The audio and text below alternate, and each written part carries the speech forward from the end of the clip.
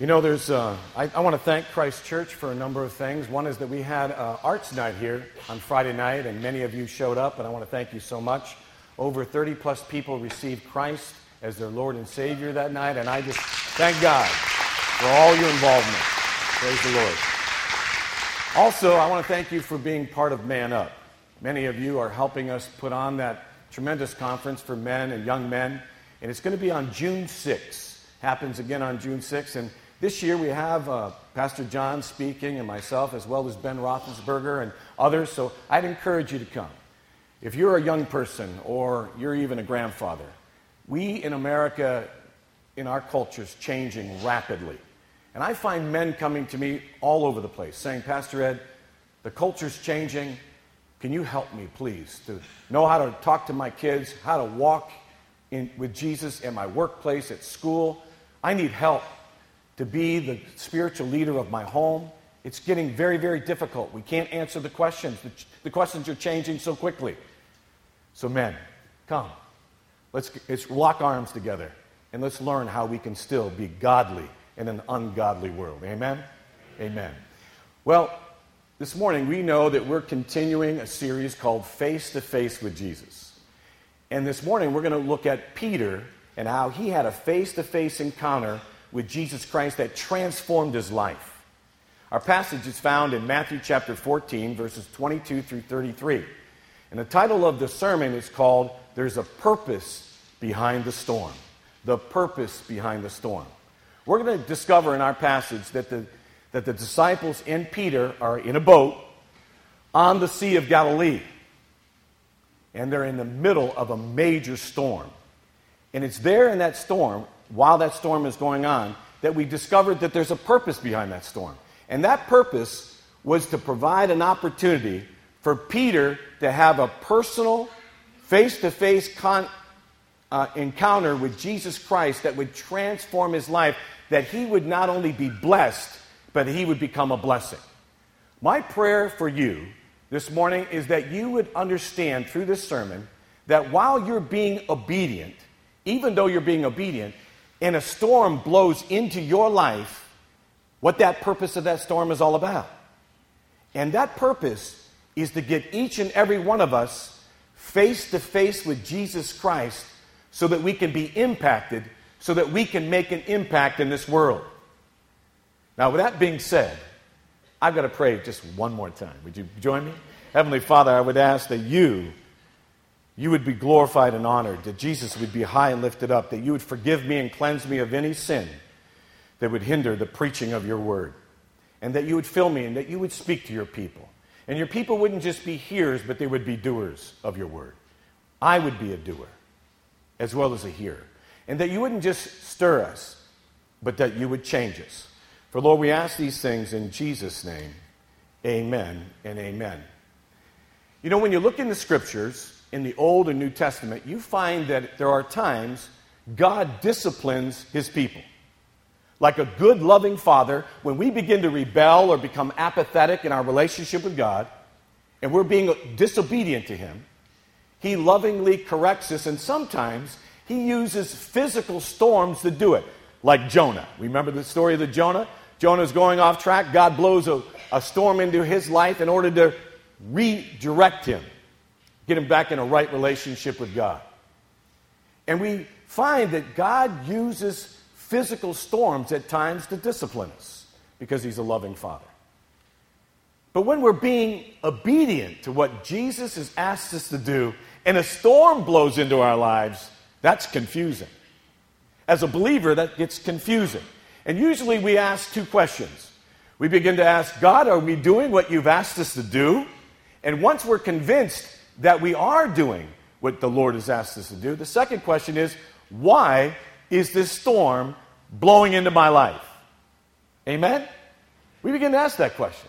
What's happening? Why is this happening? Well, there's no doubt about it that the disciples in our passage this morning are asking that question. Some of them, maybe Thomas, maybe even Peter, but I am without question in my mind, no shadow of doubt in my mind, that one or two of those disciples are asking that question while they're sitting in that boat in the middle of that storm. Let me give you the context, though. before we get into our passage. The disciples have just experienced one of the greatest miracles of all time. They've experienced the feeding of the 5,000. And they're absolutely ecstatic. They're at awe of what God has done. And while they're picking up the scraps, Jesus says this to them.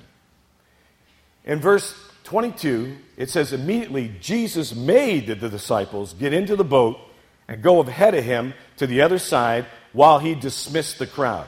Notice it says Jesus made him. He commanded them, get in the boat and go. And I'm sure they somewhat resisted and said, but we just experienced the greatest miracle. Doesn't matter. Get in the boat and go to the other side. Just like good, faithful disciples, they obeyed. They got in the boat, went in to the other side, and what did Jesus do? He dismissed the crowd. Then verse 23 tells us this. After he dismissed them, he went up on a mountainside by himself to pray. When evening came, he was there alone. But the boat was already a considerable distance from land. John chapter 6, verse 19 tells us that the disciples were 3 to 3.5 miles off of shore, and they're rowing the boat. Then it says, buffed by the waves because the wind was against it. So there they are, 3.5 miles off the shore, being obedient to what Jesus has asked them to do in this little boat in the middle of the Sea of Galilee, and all of a sudden a storm blows in. And it says that they are buffed by the waves. That word buffed literally means they are being tormented by the waves. So they're not in a little storm, they're in a major storm, a storm that's rocking their boat. Have you ever been in a storm that rocks your life, right? Really impacts you in a big way? They're like, if you've ever seen that movie, In the Perfect Storm. They're right in the middle of it. And they're asking themselves the question, wait a minute, aren't we doing what Jesus asked us to do? Why is this storm blowing into our lives? You ever been there? You ever been doing what God has asked you to do, and it seems like everything around you is against you? It's like your life falls apart. I have. I've been there. I remember the very beginning of the ministry with Tammy and I. On the north side, we were pastors. I was a pastor at Allegheny Center Alliance Church. And 2 years in the ministry, my wife got a phone call from World Relief asking her if she would help a family that was coming from Laos and was coming to Pittsburgh, if she would be able to help that family establish themselves on the north side. Now, when you come from Laos and you've been in a concentration camp for many, many months and maybe years, you're on that plane, all you come with is shirts on your back, with the shirts you have on your back. You don't have any, you can't speak the language. You need everything to be provided. But World Relief needed a sponsor, a church, to give $3,500 for that to happen. So Tammy went to the church, ACAC, and asked, and sure enough, they gave him the $3,500. But they said to Tammy, but you've got to take responsibility of this family. She said, okay, I'll do it. So when you understand the situation, you know that they've got to find an apartment. So Tammy found this wonderful apartment across the street from the church. And the family was, of course, a husband and wife, and then 5 children. So she got this wonderful apartment with all these bedrooms. It was beautiful. But then we needed to provide furniture and clothes and food and everything else, education, jobs, everything for the family. So Tammy made this huge list, beautiful poster, put it on the church lobby on the bulletin board. And we had 2.5 months to get all the stuff for the family. And I was amazed. The church got everything. Furniture, food, clothing, toothbrushes, toothpaste. I mean, everything that the family would need. And next thing you know, though, we needed we just needed a set of bunk beds. On Sunday, and the family's coming in on Monday night, the next night at 11:30, the bunk beds came on Sunday morning. We put those bunk beds in the bedroom, locked the door of the apartment, left, and then Sunday night we were driving by the apartment and the lights were on. So Tammy and I pulled over, got out of the car, went into the apartment. When we got there, the door was slightly open. We pushed the door open, and there, standing in the middle of the living room, was the landlord. And he had this horrific look on his face. And I walked in and I said, "What's wrong?" And he said, "Well, look around." And I looked around in the living room, and everything was gone. Matter of fact, everything in the house was gone. The furniture, the clothes, the food, everything, even the toothbrushes and toothpaste, gone. I said, "What happened?" He said, all I know is I went over to the neighbors and they said that someone came up with a truck in the back of the apartment and were unloading things. And they just thought somebody was moving out. Oh yeah, they moved out. They took everything in the apartment. Now you have to understand, the next evening at 11:30, this family's showing up and there's nothing in the apartment. Well, meanwhile, we stayed there till about 2 o'clock in the morning. Police officers came, fingerprinted everything in the room that they could. 2 o'clock, after answering so many different questions, Tammy and I went to our apartment. And we sat at the end of the bed, and we began to pray. And as we prayed, I began to ask the question, Lord, I'm confident, really, that we were doing what you asked us to do, right? And he confirmed that, yeah. And then I said, then Lord, why is this storm blown into our lives? And right then, the Lord gave me a verse. In John chapter 6, verse 10, it says this, lay your treasures up in heaven where rust, moths, and thieves cannot take from you.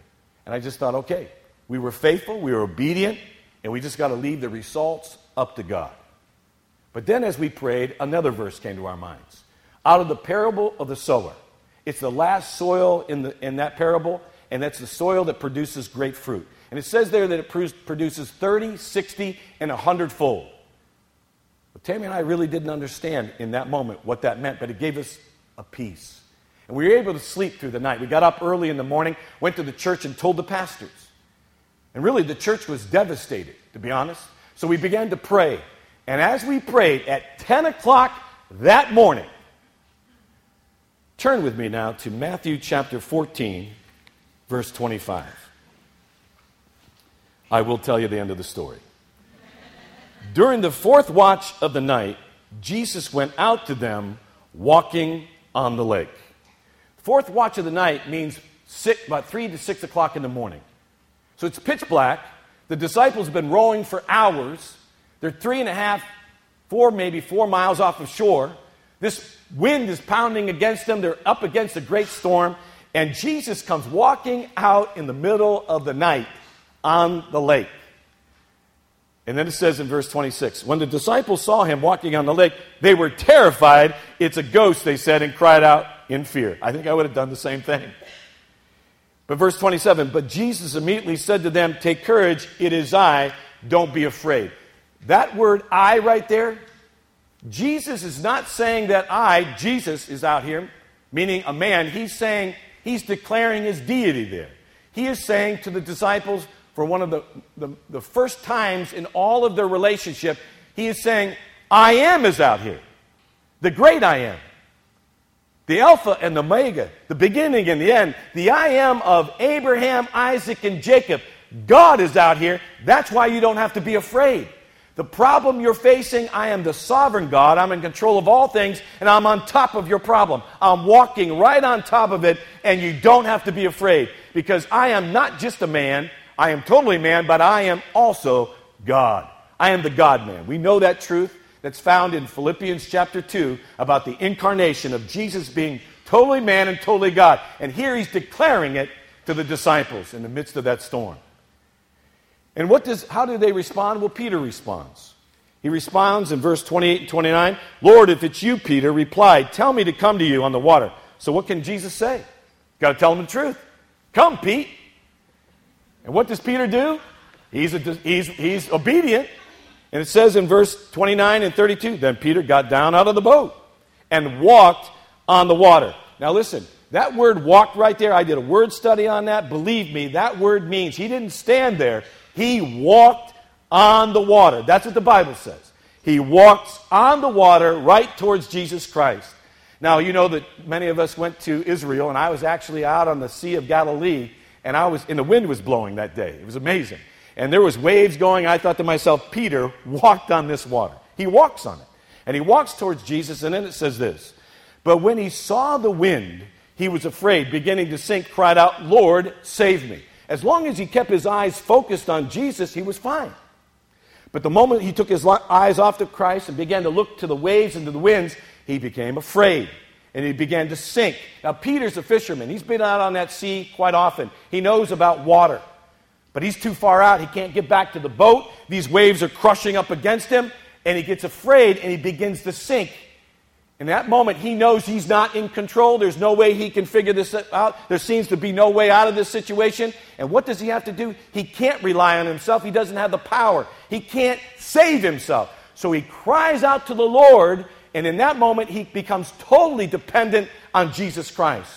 And when he does that, he says, Lord, save me. Notice he doesn't say teacher or master or prophet. He says Lord. It's capitalized. He got an idea of what Jesus said to him when he was walking out on that lake. He had an idea, holy Toledo, this is not just a prophet, this could be the living God. And he cries out to him. And what does Jesus do? It says immediately, like that. He grabs Jesus, Jesus grabs Peter, pulls him up out of the water, and while he's walking him back into the boat, he says, ye of little faith, why did you doubt? Now, a lot of pastors take this as a negative. It's not a negative. It's not written as a negative in the Greek. It's a very positive statement. What Jesus is saying to Peter is this. Hey, Pete, you had a little faith. How was it walking on that water? That was awesome, wasn't it? You were walking on the water. But why did you doubt me? Hey, Pete, how come you doubt me? And then it says they climb into the boat, and what does the wind do? The wind dies down. It says in the scripture. And when they climbed into the boat, the wind died down. It seemed like that wind had a purpose. And what was that purpose? To create that face-to-face encounter between Peter and Jesus. For what reason? We get insight when we look at the word doubt in that passage. That word doubt means that Peter's heart was divided.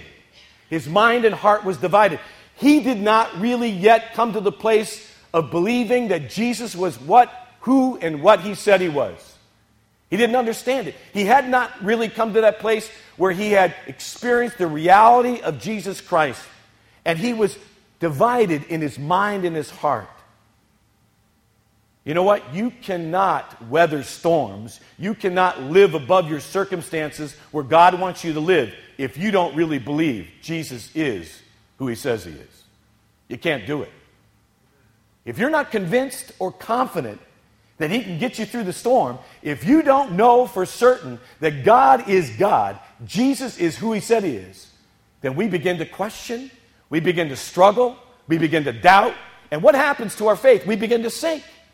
And we get overwhelmed, and we throw our arms out, and we begin to get mad at God and question God and get all this, and we say, God, I'm doing all these things for you. But there's a purpose behind that storm, my friend. And that purpose, we get insight in the book of James. Turn with me if you have your Bibles there, but if not, I've given it to you on the screen. Gives us some insight. In James chapter 1, verse 2, it says this, consider it pure joy, my brothers, whenever you face trials of many kinds. Now notice it doesn't say if, it says whenever. Meaning that all of us, whether you're a believer or a non-believer, we're going to have a lot of different things happen to us in our life. Matter of fact, Jesus said this, in this world you're going to have trouble, but be encouraged, take heart because I've overcome the world. We're not in heaven. Only when you get to heaven does everything really calm down and everything becomes perfect. While we're on the earth, we're going to face trials and tribulations. We're going to have storms, whether we're being obedient or disobedient. But there's a purpose behind it all. And when that stuff blows into our lives, we need to know that. Very clear in the Bible.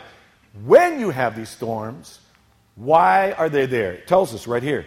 Because you know that the testing of your faith develops perseverance. Perseverance must finish its work so that you may be mature, complete, not lacking anything. So that you come to that place, that you get to the place that you absolutely are convinced and confident that Jesus Christ is who he is. And you know it. It's not about having someone else's faith or your parents' faith or even your grandparents' faith. It's about you and I, each and every one of us coming to that place that we know. We know without a shadow of a doubt that Jesus Christ died on that cross, was raised again from the dead. He lives and he's God and he's in control. He has my back. He loves me. He cares for me. He only has my best interest in me. And I can look and trust him in this moment and not doubt him. But when that wind's blowing and all of that process is taking place, it says this. If any of you lacks wisdom, verse 5, he should ask God, who gives generously to all without finding fault, and it will be given to him. But when he asks, he must believe and not doubt, because he who doubts is like the wave of the sea, blown and tossed by the wind.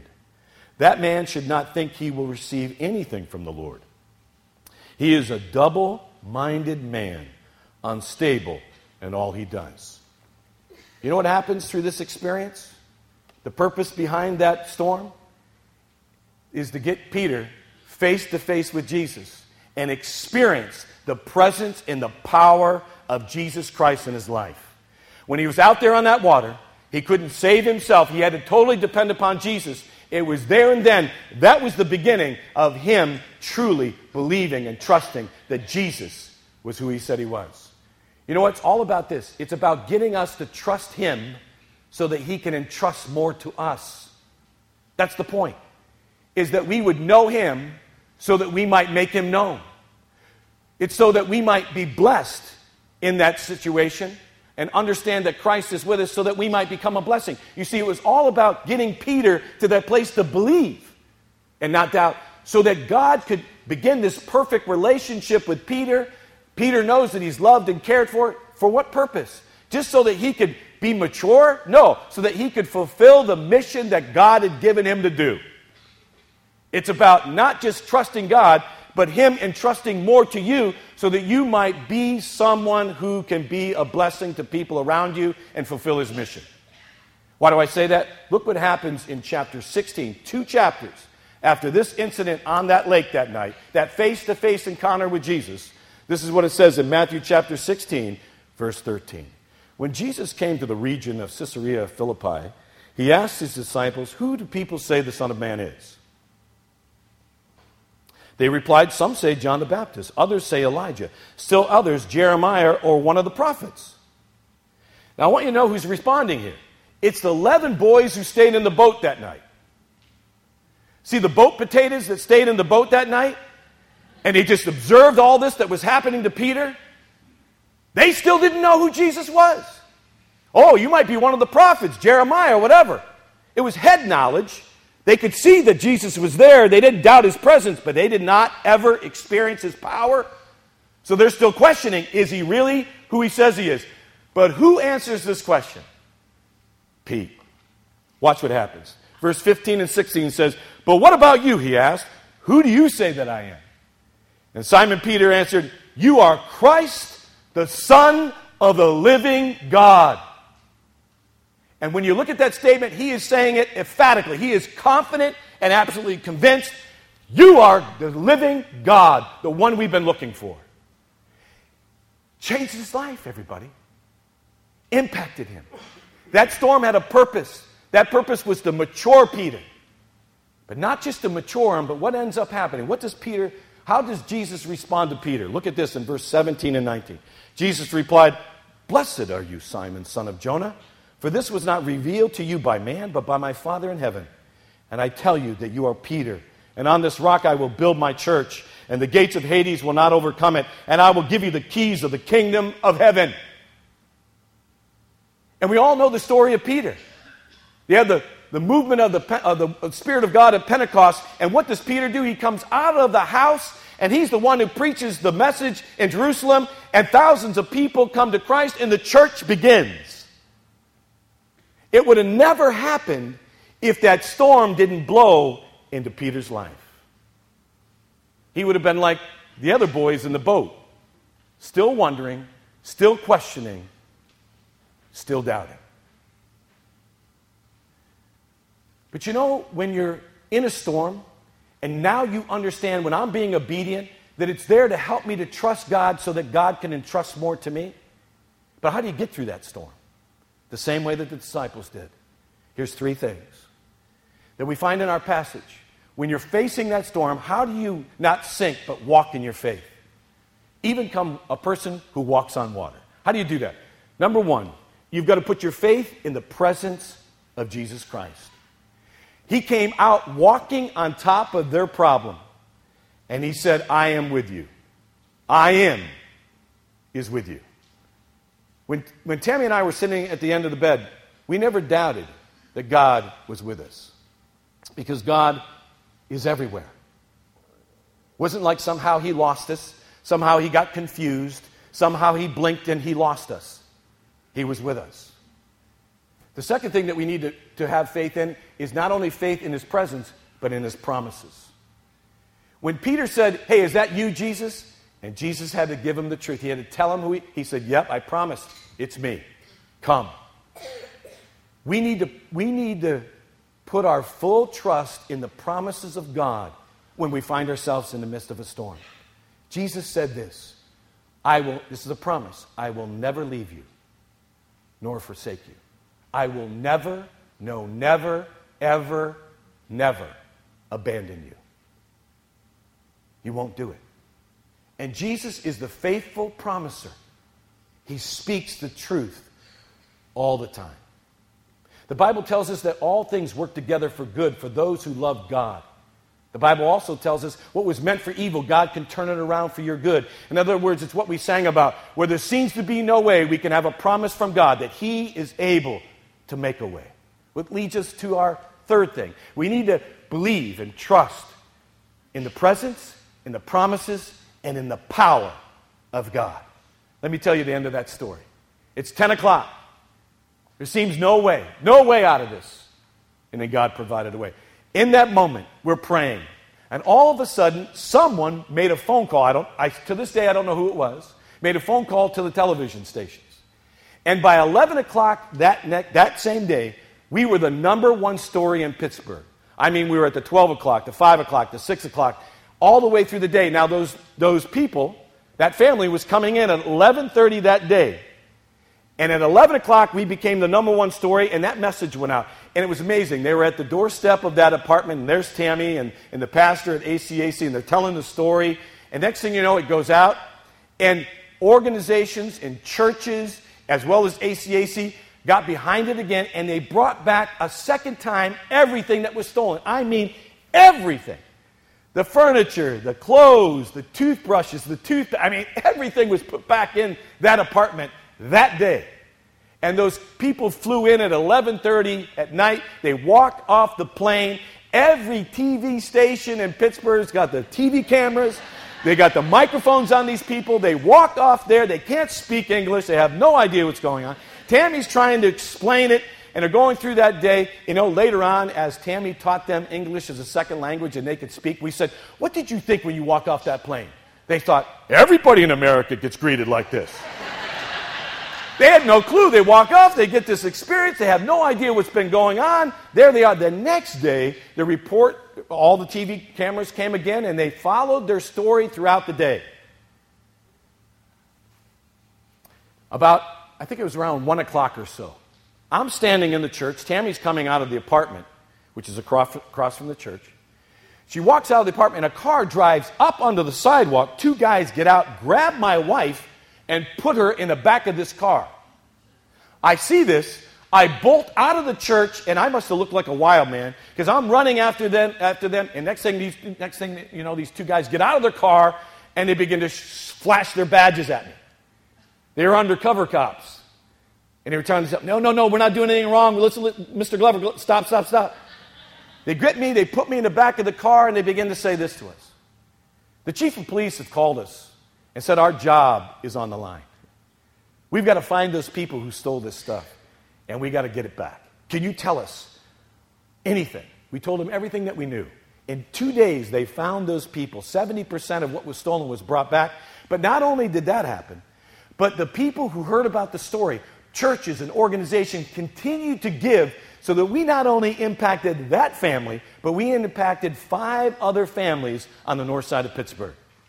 Listen, yes, praise God.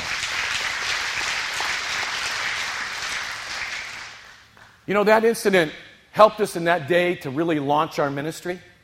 It really did. I had no idea that God was in the midst, that there was a purpose behind that storm. But many times, Tammy and I, through the years, working with Urban Impact and being in the church and difficult times that come to us, we go back to that. And we remember that when we're being obedient, that we've got to know that when a storm blows into our lives, we've got to put our faith and know that God's presence and His promises and His power is with us. But we also need to know that there's a purpose behind that storm.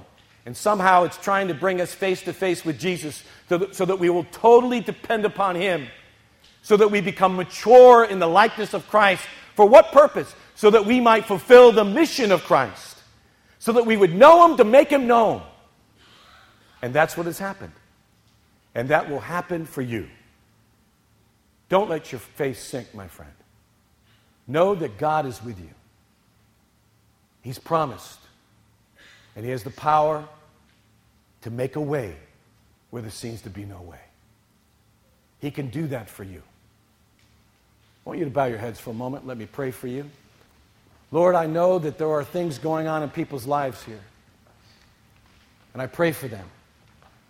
I ask in Jesus' name that today that they would find that face-to-face experience with you. And they would know that you are with them, and your promises are true, and your power is available to them. And Lord, that they would just call out even in this moment as we sing, even in this moment of worship, that it wouldn't be church in any way. This would just be them and you. And they would talk to you. They would worship you. And Spirit of God, you would lead them in the way in which they should go. For your glory. In Jesus' name, amen.